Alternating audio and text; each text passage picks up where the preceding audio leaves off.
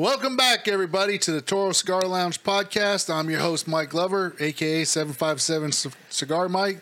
Stay tuned today, ladies and gentlemen. You are not going to want to miss this episode. Today, we're talking about what's it like to work in the cigar lounge. We'll be right back. In a world desperate to separate us by our differences, there's still a place where you can go where all are welcome. The Cigar Lounge. Welcome to the Toro Cigar Lounge podcast. Okay, and we're back. Again, I'm your host, Mike Glover, a.k.a. 757 Cigar Mike. Today, I'm smoking the Espinosa 601. To my right, we have... My name is Ken. You can follow me at Ken Blue Smoke on Instagram, if you can find me. And I am smoking a Vivalo, and this is a gift cigar from Robin, and who will introduce himself in a moment, but... I want to highlight the importance of gift cigars. When you find something that you like, it's a good idea and it's a great practice and it's a good friend-making thing to be able to give someone a cigar. I love giving away cigars, and I absolutely love getting cigars. It's awesome. And we'll pass the soapbox down to the far end. Hi, I'm Robin. I have a group that I meet with on Friday nights called the Brain Trust. It's a bunch of guys that get together on my back porch. Been meeting for 8-9 years now, I guess. And it's all about just refining the art of hanging out. And to my immediate left, Lee Marsh, Stolen Throne Cigars. Well, welcome everybody. And so today we're going to talk about, we want to primarily hit upon what's it like to work in a cigar shop or cigar lounge. Now, all of us up here work in the cigar industry, but Lee, have you ever worked in a shop? I have not. You've not worked in a shop. Okay. No. Ken, have you worked in a shop? I've worked in a private lounge, which is the one we are sitting in right now. This is a private lounge. We do hold events here. We do have Thursday night meetups here. The Brain Trust has been welcomed and invited to that Thursday night. And likewise, you guys are welcome. And we've been invited to the Brain Trust. So, Robin, why don't we start with what in the world would possess you to go to work in a cigar shop? What happened there with your life that you said, I got to go work in a cigar shop? Well, on my last deployment, I'm retired Navy. I retired in 2012. Go Navy, beat Army. I started getting into cigars, and my first experience in a cigar shop is I walked into Emerson's and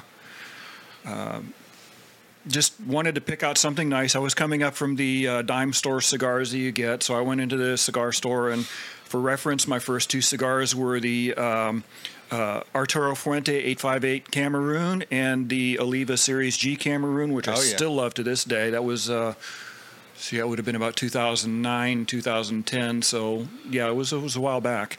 Anyway, I used to go in there and hang out all the time. After I retired, I stayed at home for a while. Actually, a couple years I was at home, and my wife used to throw me out of the house and tell me to go have a cigar because she was tired of me. Nice. I So hung out at Emerson's a lot, and lo and behold, I got to know some of the people that worked there. One of the guys, Tom, I'd actually known him for since probably the mid '90s.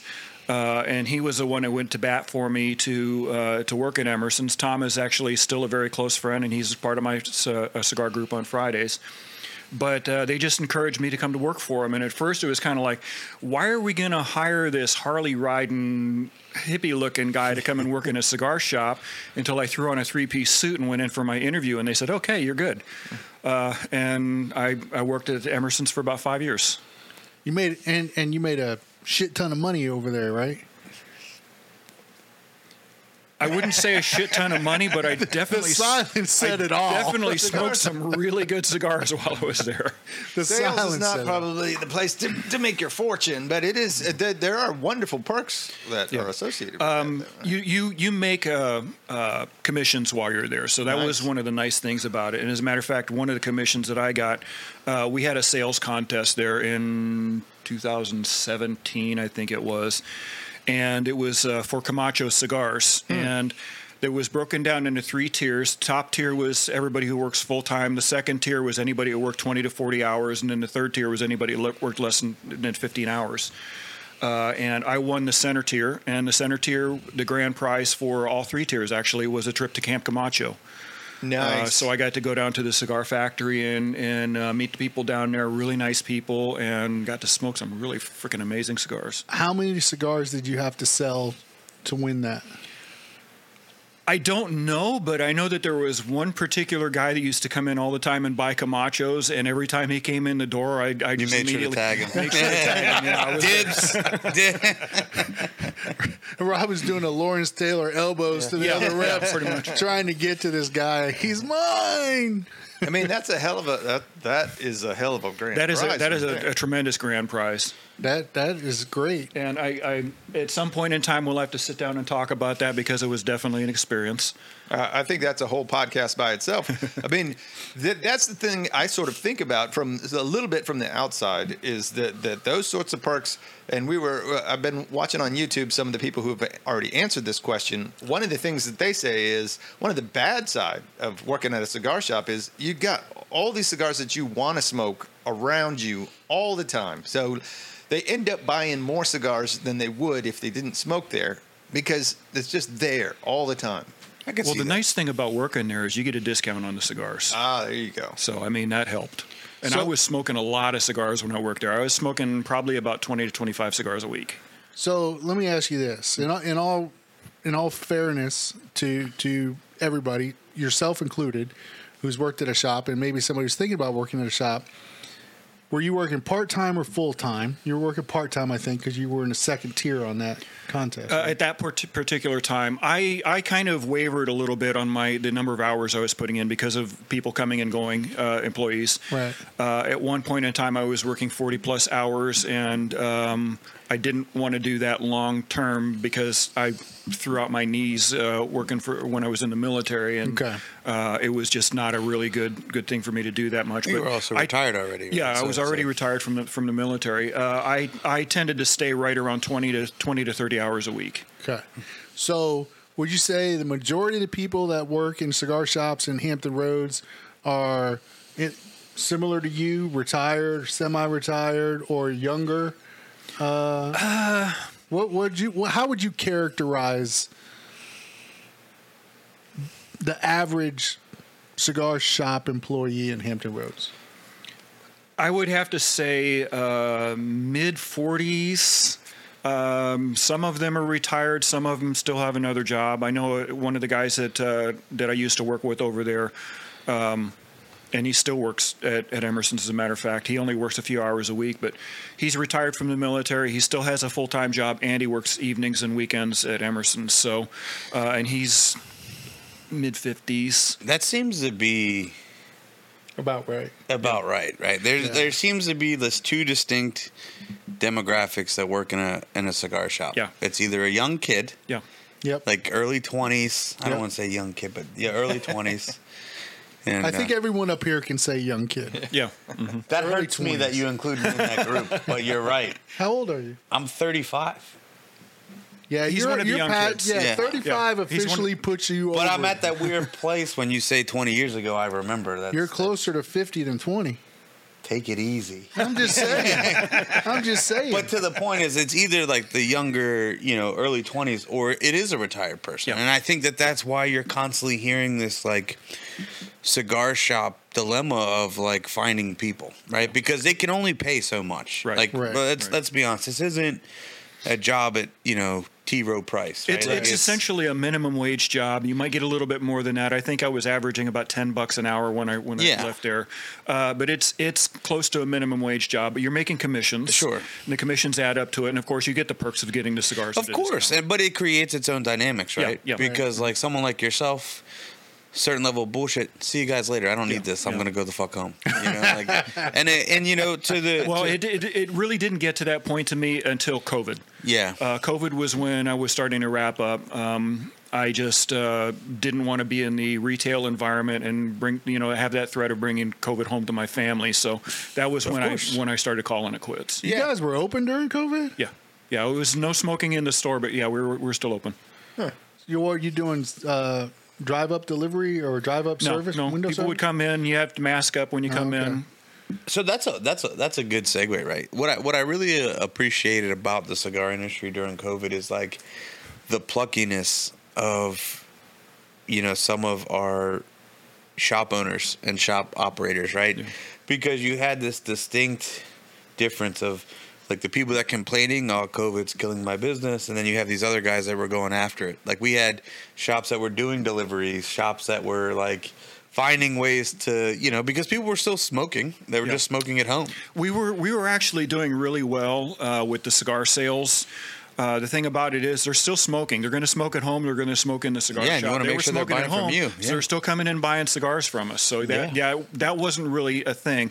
But what really did hurt us was the fact that we couldn't smoke in the store. Yeah, of course. I mean, for me, being in the store for 8 hours That's a day. That's a long-ass day. It was a long-ass day, and you can't smoke a cigar while you're in there, and you're around all these cigars, and you want to light one up, but you know, that was a thing. Yeah, I'm no good there. That was a safety issue?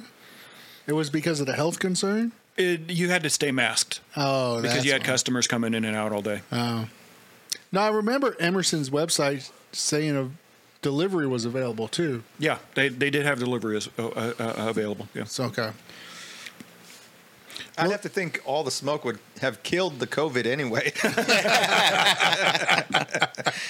That's the way I sold it. Probably the healthiest dang thing you could do at the time was smoke a cigar. Yeah. We are not medical professionals. This is not medical advice. Hey, we're filled with bad advice, but that's why you watch our show. That's right. If you watch our show, that's why. Plenty of bad advice around here. So what advice would you give to someone who's sitting on a couch, they're sitting at home, Rob, and they're like, man, I really want to work in a cigar shop? Try to learn as much as you can about cigars. I mean, I was there for 5 years and I still didn't learn everything about cigars. By the way, I also had an opportunity to study to become a certified tobacconist. Oh, nice. Unfortunately, what happened with that is I got studied up to the point of taking the exam, and the guy that was supposed to give the exams got sick and stopped. So I got right up to that point. So I'm just shy of being a certified tobacconist. But I also was given the opportunity because Emerson's a Davidoff retailer. I got hooked up with the Davidoff folks, and they had a certification of their own. Right. Oh. And I was able to get that, so I'm a certified Davidoff tobacconist. I think it's only available to their retailers. It's only available to their retailers, yeah. Right. Yeah. They don't share the knowledge. Pardon my forgetfulness. I'm a forgetful jerk. What was the question again? I got a question for you. So you're working at this cigar shop, and a total noob comes in, and they want to be a part of this. You know, it's a luxury item. They've seen some of their heroes do this. There's a cool factor. There's the semi-cool factor.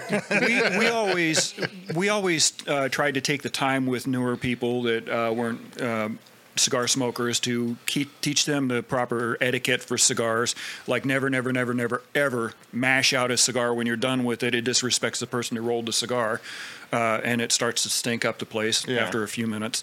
But, I mean, just things like that. We taught them how to cut and light a cigar properly. We get used to get guys coming in there, and they cut off the last inch of the cigar, and it's like... we had a couple of young military guys, and the young military guys were funny to watch. A couple of guys came in, and they bought the cigars, and then before the person that was selling them the cigars got a chance to show them how to cut them, these guys had stepped around the corner, taken a ballpoint pen, and shoved it through the end of the cigar and completely destroyed the cigar.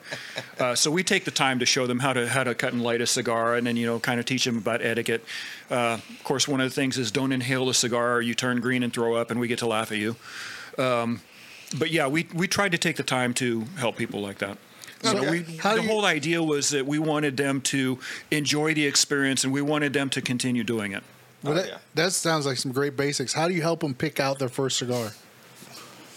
Did you ever have that opportunity? Someone who's never had a cigar before but wanted to try a cigar, help me pick out my first cigar. Oh, absolutely. Yeah, it was a fairly regular occurrence.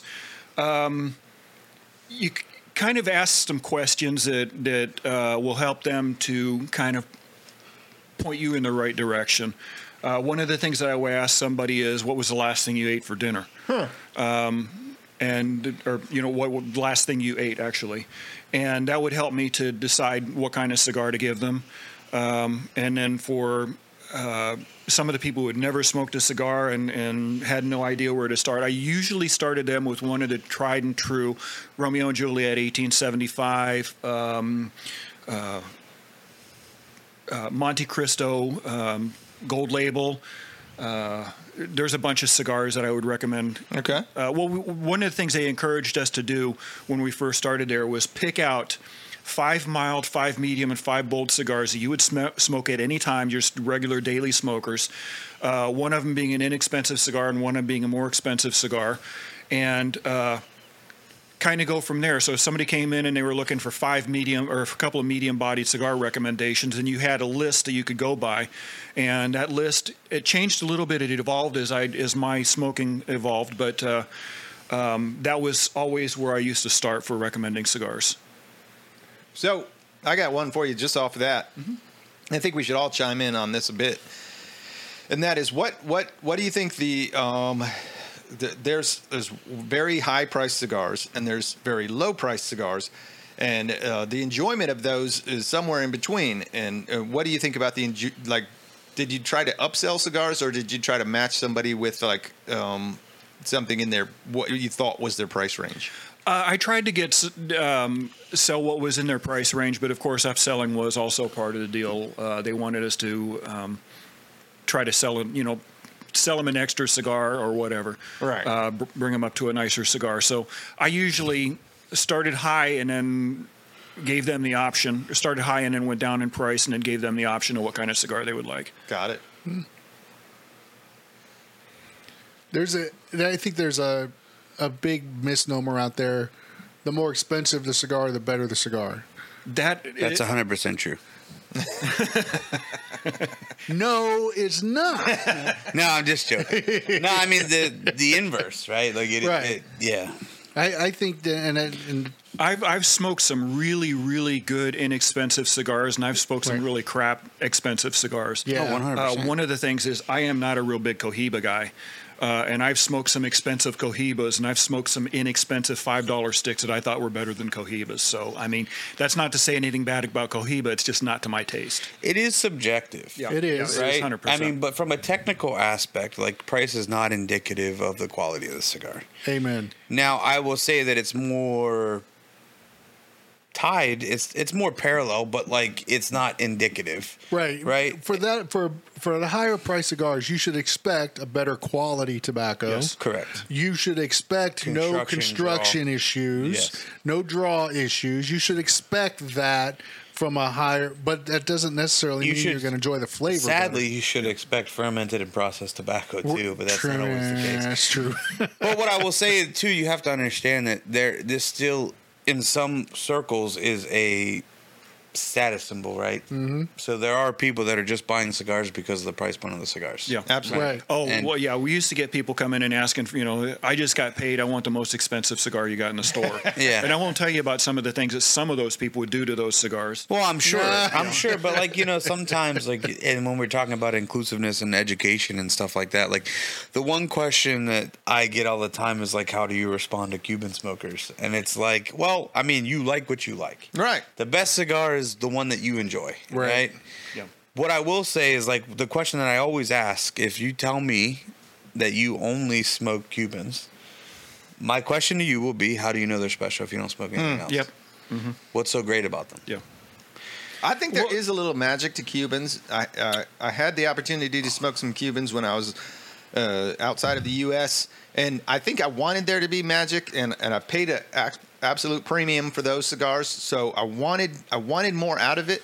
And the time that I was smoking that Cuban, I really appreciated it, and I felt like I was participating in something that was history. And Are you ready for this conversation? Maybe. Do you want to do this conversation? Let's do it. neither confirm nor deny that let's the do it. Cubans. I can neither confirm nor deny that We're the in it Cubans now. I have in my cigar humidor were brought over on U.S. military hardware. Yeah. So no, I mean, I have Cubans as well. I smoke Cuban tobacco. I mean, what I will tell you from a technical aspect, there's one characteristic that cannot be duplicated when it comes to Cuban tobacco, and it is the saltiness of the tobacco. There is a saltiness to it.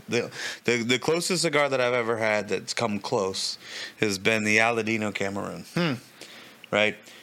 What I will tell you is that the majority of what you're being sold as Cuban cigars now are not even predominantly Cuban tobacco anymore. Wow. Right. Yeah. Right? So they're sourcing from the Dominican and Honduras and stuff like that. So that, you're paying all that exponential for the pomp and circumstance, right? Well, see, what I was told years ago is that way back, a long time ago, I don't remember exactly what year it was, but there was a blight that took out a lot of the Cuban crops, and a lot of the really good tobacco that's supposed to be the magic stuff is actually long gone. It was just destroyed by this ick. So the Cuban or the tobacco that's coming out of Dominican Republic and Nicaragua these days is actually much better than that level of cigar. So if you do find a really good Cuban, it's kind of a rarity, actually.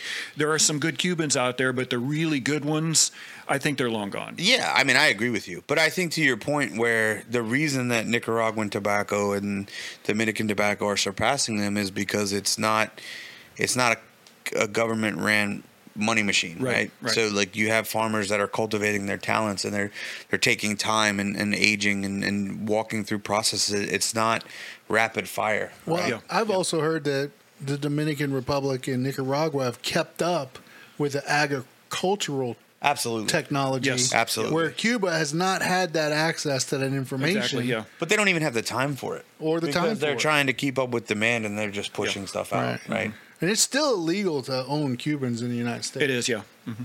Yeah. Well, there is the personal it's use, but that's subjective to whatever border control agency. There's other things that fall into that category, that's too. That's actually, because in March, I was in Jamaica with my wife, and I actually bought a box of Cubans, and they were legit. I even, I went through some due diligence. Even after I bought it, I was like, are these really Cubans? We totally believe you. And yeah, so, but I know a guy who's a tobacconist who used to work at Aaron. Used to work at Emerson's, and I sent him a picture, and he said, "Take a picture of the cap." And I took a picture of the cap and sent it to him. He goes, "Those are genuine Cubans." Yeah. I said, "Okay, great. They were good. They weren't great. They didn't blow my socks off. They were good sticks for vacation to sit on a beach with my wife and just enjoy the day." Yeah. But then I started kind of freaking out. I mean, I got to get these things back in the country. Nah. And so in all the reading that I did, and probably 2 full days of reading trying to figure this shit out, is there was a time when we lifted the trade embargo. Well, the trade embargo was never lifted. No, but they did relaxed include the trade embargo for personal use. Yes, right. Yeah. But in 2019, it was closed again. Yeah, that's right. Personal use is closed again. Yeah. But very rarely. I mean, it's all dependent. It depends on who's, as you're coming through the gate. So worst case scenario, you're going to just hand them in, and the guards are going to have some great cigars. Later that night, the TSA people are just going to be loving it up. You touched on another subject that is also a thing too. Is that you go to some countries, and if you're not careful about where you're buying the cigars from, what they'll do is they'll pick Dominican or Nicaraguan cigars off the shelf, take the band off of it, put another band on it, and sell it as a Cuban for a higher price. Yeah. So you got to watch out for that kind of stuff. Yeah, there's a lot of overseas horror stories. To quote Jimmy Buffett, was it a Jamaica mistake? No, it was there. I think I was good. All right. And I got a full box back in. You're a pirate. I'm a pirate. I'm an absolute pirate. I dig it. And you were very free with your cigars. I got to smoke one. I enjoyed it. It wasn't as good as the one I had. Yeah, Jake got some. Scotty got some. Everybody, I just gave them away, so there's no evidence of it. I guess we're out. We're out. They're long gone. That was in March. Likely story. That was in March, brother. Likely story. Long gone. Likely story. It's all right. No. But it's a mess. It's a mess if you're going to try to, I don't recommend it. I don't. But to Ken's point, I mean, the one thing that you have to remember is that, situational awareness and like the situation you're in when you're having a cigar makes the cigar better. Oh, yeah. Absolutely. Anything. I mean, I've had bourbons that way. I've had wines that way where I've revisited. I'm like, this is shit. Yeah. Yeah. But I had it with my friends. We're bullshitting. Like, we're having a good time. It was a great cigar. And you're like, this was awesome. Yeah, it was a great cigar. Just like Ken, you talked about, gift cigars. It's the thought, right? Like, I've had people, and it's weird for me as a manufacturer where people still try to give me cigars. But it's the thought, right? It's awesome. It's what it's all about. It's what it's always been about. You know, when I was just a consumer, we would always share cigars. Yeah. Always. You bought a box, you want your friends to smoke it. And even if they're not what you would normally smoke, it's a great cigar. So let me ask you a question, Lee. When someone gives you a cigar and they're all excited about it and they're like, man, I freaking love this cigar. I want to give it to Lee, see what he thinks about it. I'm sure that's happened to you many times. It has. What do you do? Well, you know that I'm a brutally honest guy. So it varies, right? Like, I've had manufacturer friends of mine that want my honest opinion, right? So in those scenarios, you ask, I will provide it. But if someone's going to give me a gift, and it's happened multiple times where they don't know cigars, they were thinking of me in a moment, grabbed a cigar and gave it to me, I tell them that's the best cigar I've had all day. Right? You know, because it's like you don't want to shit on someone's goodwill, right? Like the whole fact that in a moment they were thinking about me, I don't know why the fuck you would do that, but they were, and so, you know. But there are scenarios where people want my honest feedback. Oh, okay. Blends and all this kind of stuff like that. And in those scenarios, I feel like I have no choice. So there's a slightly different situation for you, Robin. You're probably the guy who people are like, oh, Robin knows all about cigars. You get the same situation. Someone says, hey, Robin, what do you think of this cigar? What do you end up doing I there? tend to be gracious, forthright, and magnanimous about it, and you know, be nice and, you know, be complimentive about it. And if it's not to my liking, I just simply say it wasn't really to my liking. But you know, I always try to find something nice to say about the cigar in any way. Now, there is one or two friends of mine, Chris, if you're watching this, I'm talking about you. I'll tell that asshole it's fucked up cigar. Yeah. Well, this one, the one that you gave me, oh man, this one is nice. I really like the way it goes. It's right there in the middle. It's like what I expect from a cigar. It's not too heavy, and it's giving me great smoke, even though it's kind of tiny. I tend to like a bigger gauge cigar, but it's more of a Lancero, and the nice thing about Lanceros If it's not a 10-100, he won't smoke it. It's more of a Lancero, so with those you actually are getting a little bit more of the wrapper flavor on it. And I think that was the intent of it. To me, those are great medium-bodied cigars that I just really, really enjoyed. it's kind of complex. But it's right there in the middle. It's not giving me any really strong flavors, anything that I don't like, and it's giving me everything I do like. Yeah. So, Robin, getting back to working in a cigar shop. So, you worked at Emerson's here locally. And normally we don't talk about lounges locally by name, but it's kind of hard not to when we have someone to Are you work kidding, man? We mention cigar lounges all the time. I was actually offered a management position at another job, but it would have meant being full-time, and I again didn't want to do that, so I stuck at Emerson's. Okay, so what if you had to make one criticism of Emerson's lounge or shop, what would it be? Man, you're putting the guy on the spot. I am. Well, he doesn't work there anymore. Fuck him. Shit on your employer. No, he doesn't work there anymore. Fuck him. The thing about Emerson's is that the focus of the lounge seems to be on the TV. Yeah. And I like other lounges. There's another lounge here in the area that I really, really enjoy going to, and it's a huge lounge with a lot of seating in it. And it's the TVs, for the most part, are like behind you in a lot of those chairs. You can mention it. It's fine. We can. Yeah, I know who you're talking I'm about. talking about Burning Leaf. Yeah. Yes. That's a good place. Absolutely. But yeah, Emerson's the focus of that seems to be on the TV, and that's no. No. Here's my only. I would rather have them put more chairs up against the walls, and have more seating in there. Here's my Make it a little bit more complaint. Here's my only complaint against Emerson's as a lounge in Hampton Roads, and this is for all of their stores. More seating, please. Yeah, definitely. If you did that, you'd have a much happier clientele, I think. Well, let me just say, for Emerson's, they have a freaking massive humidor. Yeah, and it is comparable to anything I've ever been in. Now, have you guys ever been over to the Chesapeake store? Yes. Okay, the Chesapeake store actually has... That's the best seating. Yeah, it's the best seating. It's got about 10 seats in there. Yeah, we went over there for a Liga Privada event. Yeah. Well, but again, they're pointed at the TV. So. Right. Yeah. I think, it's become like what we've all gravitated towards is that lounge experience that becomes like Cheers, right? Yeah. Yeah, absolutely. Like even for me as a manufacturer, we have a lounge in the headquarters and stuff like that, but I still occasionally we'll shoot over to Willie's or Magoo's or anywhere, you know, and you want that feel of being able just to see people. I found myself, like, especially during COVID, when we were, like, locked away and, like, things started opening up, like, I would go out of my way to see other people. Yep. So, like, you know, take a day and just hang out at a lounge. Yeah, it's smoking a cigar is great, but it's always much better if you have somebody to share it with. You know, just kind of hang around and have a conversation. I won't go that crazy, Robin, but sometimes, you know, sometimes I, to be honest with you, I find it like it's kind of my downtime when I can sneak away at the office or at the house and have a cigar and just listen to a podcast or something. You know, yeah, it's kind of like that quiet time. But you're right, I Sit do there like and stare at your phone. That's the shitty part. Like, I'd say I'm gonna just listen to this podcast and I'm fucking around on my phone like a kid. Yeah. But now, you know, I actually like, get accused of that at the Brain Trust. There's one guy that likes to accuse me of sitting here staring at my phone all the time, and I'm not really doing that. But, but you're right. I mean, the camaraderie of it all. Yeah. Right? Mm-hmm. Like, we just did it last night. Fucking my daughter's godfather and I were up till 2 a.m. just watching fights and smoking cigars and shooting the shit, you know? Yeah.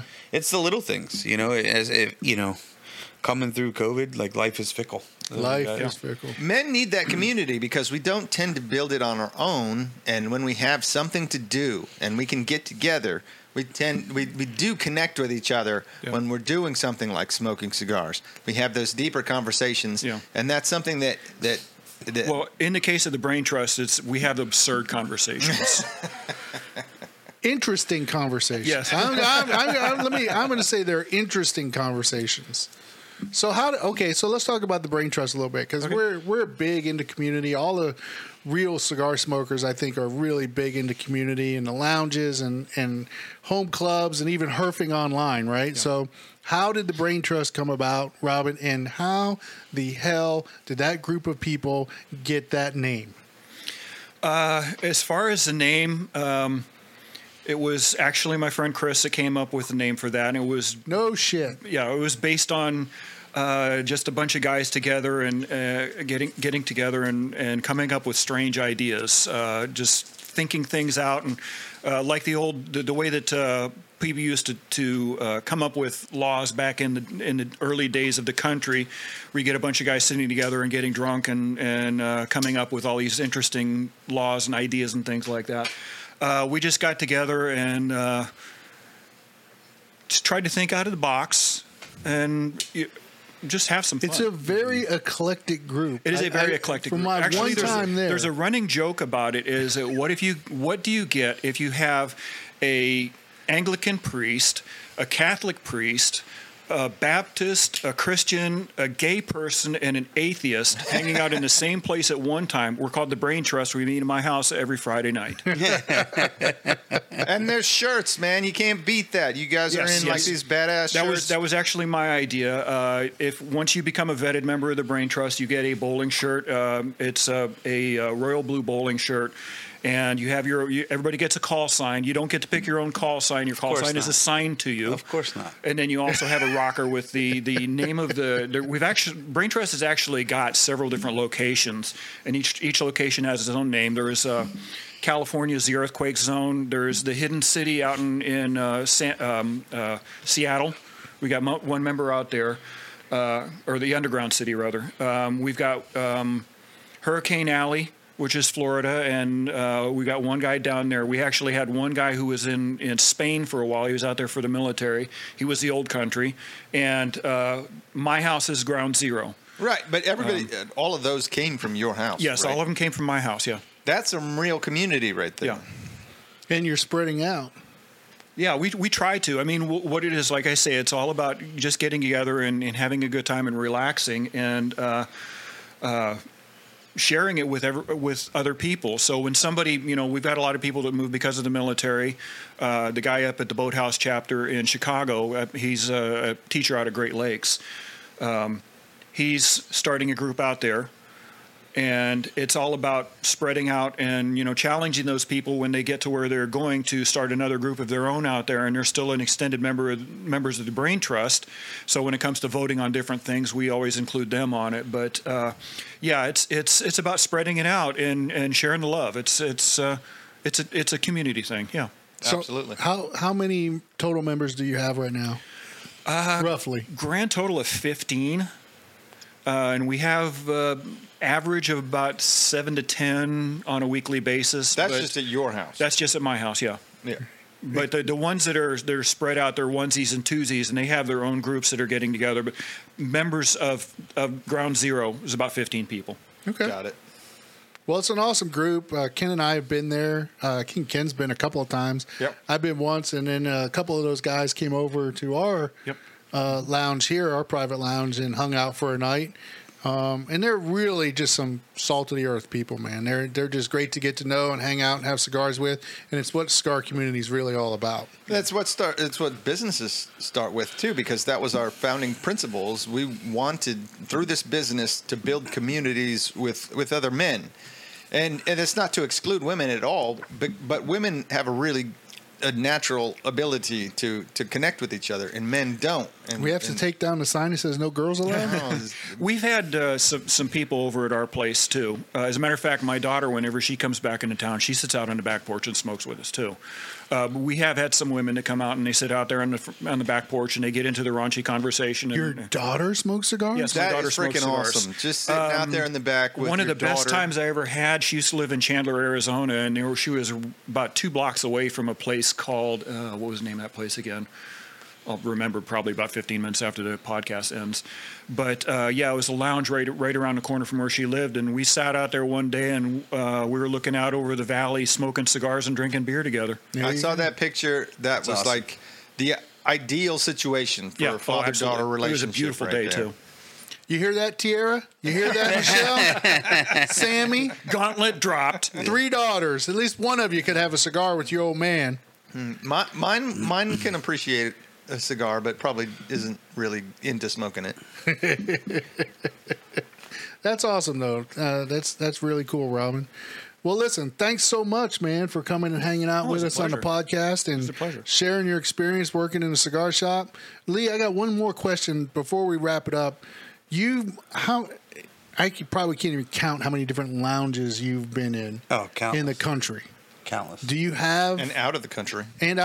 Do you have a favorite? Oh, man. Shoot, I was going to... Wait. While you think about that, I want to do... Before we leave, let's do an unpopular opinion, because we're going to start a new segment. Go ahead and continue to think, Lee. All right. That's going to hurt. We're going to start a new segment about our comments on this podcast. And we wanted to launch it here. Oh, here we go. But we weren't prepared. Here we go. We get some awesome comments on this podcast, and we're going to start. We're getting roasted. We're getting absolutely roasted in the comments, and we're going to appreciate those good roasts because we love a good roast, and we're going to roast them right back. But I want to do an unpopular opinion where we all just give an unpopular opinion. I'm sorry. Now, what was the question, Lee? My favorite lounges. lounge. So man, internationally for sure. I had one of the coolest experiences when I was in Bahrain. The Ritz-Carlton in the Bahrain has... That's not even a real place. It is. It is a real place. Yeah, I can confirm. That is such a cool lounge because it's like you're going back in time. Like, now let me preface this by saying I was way underdressed as on brand for me. I had cargo shorts and a Johnny Cash Middle Finger T-shirt on. There's this lovely lady being a lounge singer. There's clawfoot sofas, fireplaces. It was awesome. Oh, wow. I mean, here, I'm pretty sentimental. Like, Dan's Lounge was my first lounge ever up in Baltimore. I grew up in that lounge. We have Willie's here. We have Cigar Sessions. That's a really, really cool spot. If you're ever in Delaware. We got the Burning Leaf. The Burning Leaf. I actually haven't been there. You've not been to the Burning I Leaf? haven't What the hell, man? That's our home lounge. And it's shitty because it's right around the corner from our headquarters. It's like I have not 5 been minutes there. away. And Leaf and Bean, Island Jim's a good friend of mine. His spot is the most eclectic spot you'll ever be. If you're forced to go to Pittsburgh and you need to burn a couple, Leaf and Bean in the Strip is awesome. I will go there when I go watch the Pittsburgh Steelers win. When I go to a football game there, I'll make it a point to swing in there. I'm out of here. The Pittsburgh Steelers. What's your team? I'm a Baltimore Ravens man. I'm Baltimore born and raised. Oh, fuck. I got to question our entire relationship now. I mean, hold on. So wait a second. Wait, This isn't wait, even wait, going on wait, the wait, air wait. now. With Ed Reed, and you think that I'm not like. Come on. No, man. so I mean, everybody knows the Pittsburgh Steelers and the Baltimore Ravens are one of the biggest rivalries in the NFL, It is. if not the biggest rivalry. Yeah, I one mean, of it's them. it's a one of respect, you Yeah, know. And, it is. And I will. You'll appreciate this. You know that I had a football career, and I actually played college out in Pittsburgh. My shout out to Rich, our equipment manager. He used to write "Ravens suck" in my game pants. True story. True story. It's where the most betting money is lost on those two teams in the entire country. Oh, it's a pick'em game every time. It is. It It's a is. pick'em It could game. go either way at any given day. Yeah. It really is. It's fun to watch. I used to work with a guy who's a huge Ravens fan, and every Monday after the Ravens would lose, I'd wear my Pittsburgh jersey into work. Of course. Shout out, Matt. All right, guys. I think we're here. I think we're wrapped up. No, wait. What unpopular opinions? Unpopular opinion. Manufacturers in general, like we're talking about, Easy. they do a couple of manufacturer lounges. I don't know where he's going with this. I bet manufacturers don't do lounges well. I think the real lounges are the ones that are actual cigar shops. So That's you're an talking- unpopular opinion. So you're talking about like the Monte Cristo Lounge. Monte Cristo in DC. I went there. I enjoyed a cigar. It was jammed up with people. I enjoy the Burning Leaf better. But why would you go there? I mean, you have Shelley's Back Room, you have TG Cigar, you have a lot of. I went you to have, George. I went to Civil. Georgetown. I went to a couple of places. I expected more from Monte Cristo. That's just an unpopular opinion. That's all it is. Unpopular opinion. So I've been to a couple of, not really a whole lot. I've only been to a couple of manufacturers' lounges. One of them was the Arturo Fuente Lounge in Las Vegas, and the nice thing, Fuente? Casa Fuente, yeah, Yeah. So it was like. The hotel was like a 3-minute walk from the hotel that I was staying in, but in order to get all the way across that dang shopping center was another yeah. 20 minutes. Oh, yeah. And the place was actually really nice, but they were really expensive. I didn't make it to the Monte Cristo Lounge, but I did go to the Davidoff Lounge in Las Vegas, and that place is really nice. And they had I don't know if they still have it there, but they had a deal where it was like you buy a cigar, you get a shot of 12-year Glenfiddich, and that was a nice deal. Yeah. You need to go to Leaf and Bean. It's like the perfect dive. They have great coffee, cigars. They're a good manufacturer lounge. Unpopular opinion. I don't have any unpopular opinions. You only follow the crowd. I am the sheep of the group. You think what they tell you to think. All right, Lee. Unpopular opinion. Everything that comes out of my mouth, I'm a walking unpopular opinion. That's true. If you catch our if you catch our last or future, or I'm not sure where it's going to sit. If you catch our podcast with Lee, he's filled with unpopular opinions. All right, Robin. Unpopular opinion. I still tend to like the mom and pop places. There's one place up in Richmond that I really like. It's a combination lounge. They have dancing on Friday nights. They have food up there. They've got an incredible Cuban sandwich. It's called Nice. Mona. Yeah, Mona. It's up in Short Pump. It's really nice. Mona's but is nice. I tend to like Mona's is nice. mom and pop places. Mona's is nice. I like mom and pops. I changed my mind. I do have an unpopular opinion. I don't believe it. I think that TVs should be outlawed in cigar lounges, That's terrible. That is a terrible opinion. except on game days. All right. Now I agree. Fight night, game Except day. on game days. Seriously, we went to the Griffin. Ken and I, we love to go out and explore lounges together, and we drove to Richmond. That was the same day I think we went to Mona's Man, we went to a bunch of great lounges that day. in Richmond. Yeah, and You guys we went hit to the Winston's Griffin. while you're up there? We did not go to Winston's, did we? Yeah, no. No, that was the only one we You didn't. guys hit. got to go to So Winston's. game day was good for having a TV in there, but there was one guy who used to come into Emerson's all the time, and he turned on, I forget what show it is on ESPN, and there's these two guys that they like to just sit there and argue all the time. That's all Pardon that the show interruption. is. Yeah, PTI. it's just one long argument. It's like, no. we were. I'd rather watch Lifetime. Honestly, We were in a lounge. That's We were in a lounge in Virginia Beach. It was Norfolk. We were in a lounge in Norfolk on a Sunday. We're over there with Jake and Joao and a couple other boys over there, and some young kid came in, turned the TV on, put it on some fucking space alien movie, and cranked the volume all the way up to 65. You couldn't even have a conversation. Yeah, I mean, I'm okay. Like, I could take it or leave it, right? But I think that obviously the idea is, like, I prefer conversation. You know, if I want to be by myself and quiet, I'm not going to go to a cigar lounge. Now, I'll also say that there was one thing that I did that I was notorious for working at Emerson's. On Memorial Day weekend, I'm a huge Indy 500 fan, and I would come in there early in the day, and I would put it on the channel that the race is going to be on, and I'd hide the damn remote, so people had no choice to watch the Indy 500 during. And that's the only. I'm not a sports guy at all. That's a pro tip right there. Yeah. Pro tip: hide the remote. Hide the remote.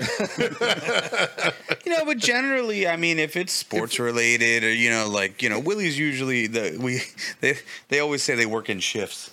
The first shift has probably like golf and like some car auction, Mecum or something on, and then it'll switch to ESPN, and then the third shift they'll do whatever games are on that night. So like I think that's fine, but I don't think that it should inhibit the ability to have conversation. I agree. As long as the TV's not preventing conversation, if it's turned down to a reasonable volume, you turn closed captions on, you can watch it if that's what you choose to do. But the best point of a cigar lounge, in my opinion, is the conversation. Yeah, sure. Because I've met lifelong friends in cigar lounges that. Do they know? Yeah. Well, I hope. Well, I've been talking about my buddy Chris. I met him in Emerson's, and he and I have been best friends ever since then. So it is all about the conversation. One, it's the power of the cigar, right? Like it has this weird romantic power to it. I mean, look at Stolen Throne cigars. Cigars are everyone that works in our company. Cigars are the great equalizer. I mean, in Emerson's, we have one guy that comes in there all the time. I'm going to mention General Jackson. He's a great guy. He's a 2-star general. He's actually a Army National Guard general, but he is just really cool. He's in there all the damn time. I think he lives right near there, and that's all he does. We call him Dr. General. He's actually got 2 doctorates, and he's a general. But he comes in there and hangs out all day long. And then you get these young kids, an E2, E3 in the military, come walking in there, and they'll sit down and have a conversation with him. And he's talking to them just like they're, like Lee and me, just having a great conversation. And you get people come in there that are big financial whizzes. I can mention a couple names for people like that come in there and they sit there and they talk to the guy that picks up your garbage. Yep. Cigars are the great equalizer. And they I'll are. say that I mean, time. I always joke that I'm the king of the island of misfit toys. Yeah. Like everyone that works with Stolen Throne just showed up and never left. Yep. Yeah. Right, but we all met. You kind of look like the lion. I feel it. I feel it. But like Josh, Phil, like we met through cigars. Yeah. And Josh has been with me since the first launch event, and basically told me I would need a restraining order, and he probably would still come around. So, it's awesome. It is. Lifelong friends in lounges, guys. Get out, visit a lounge, make some friends. You need it. We need it. Yeah.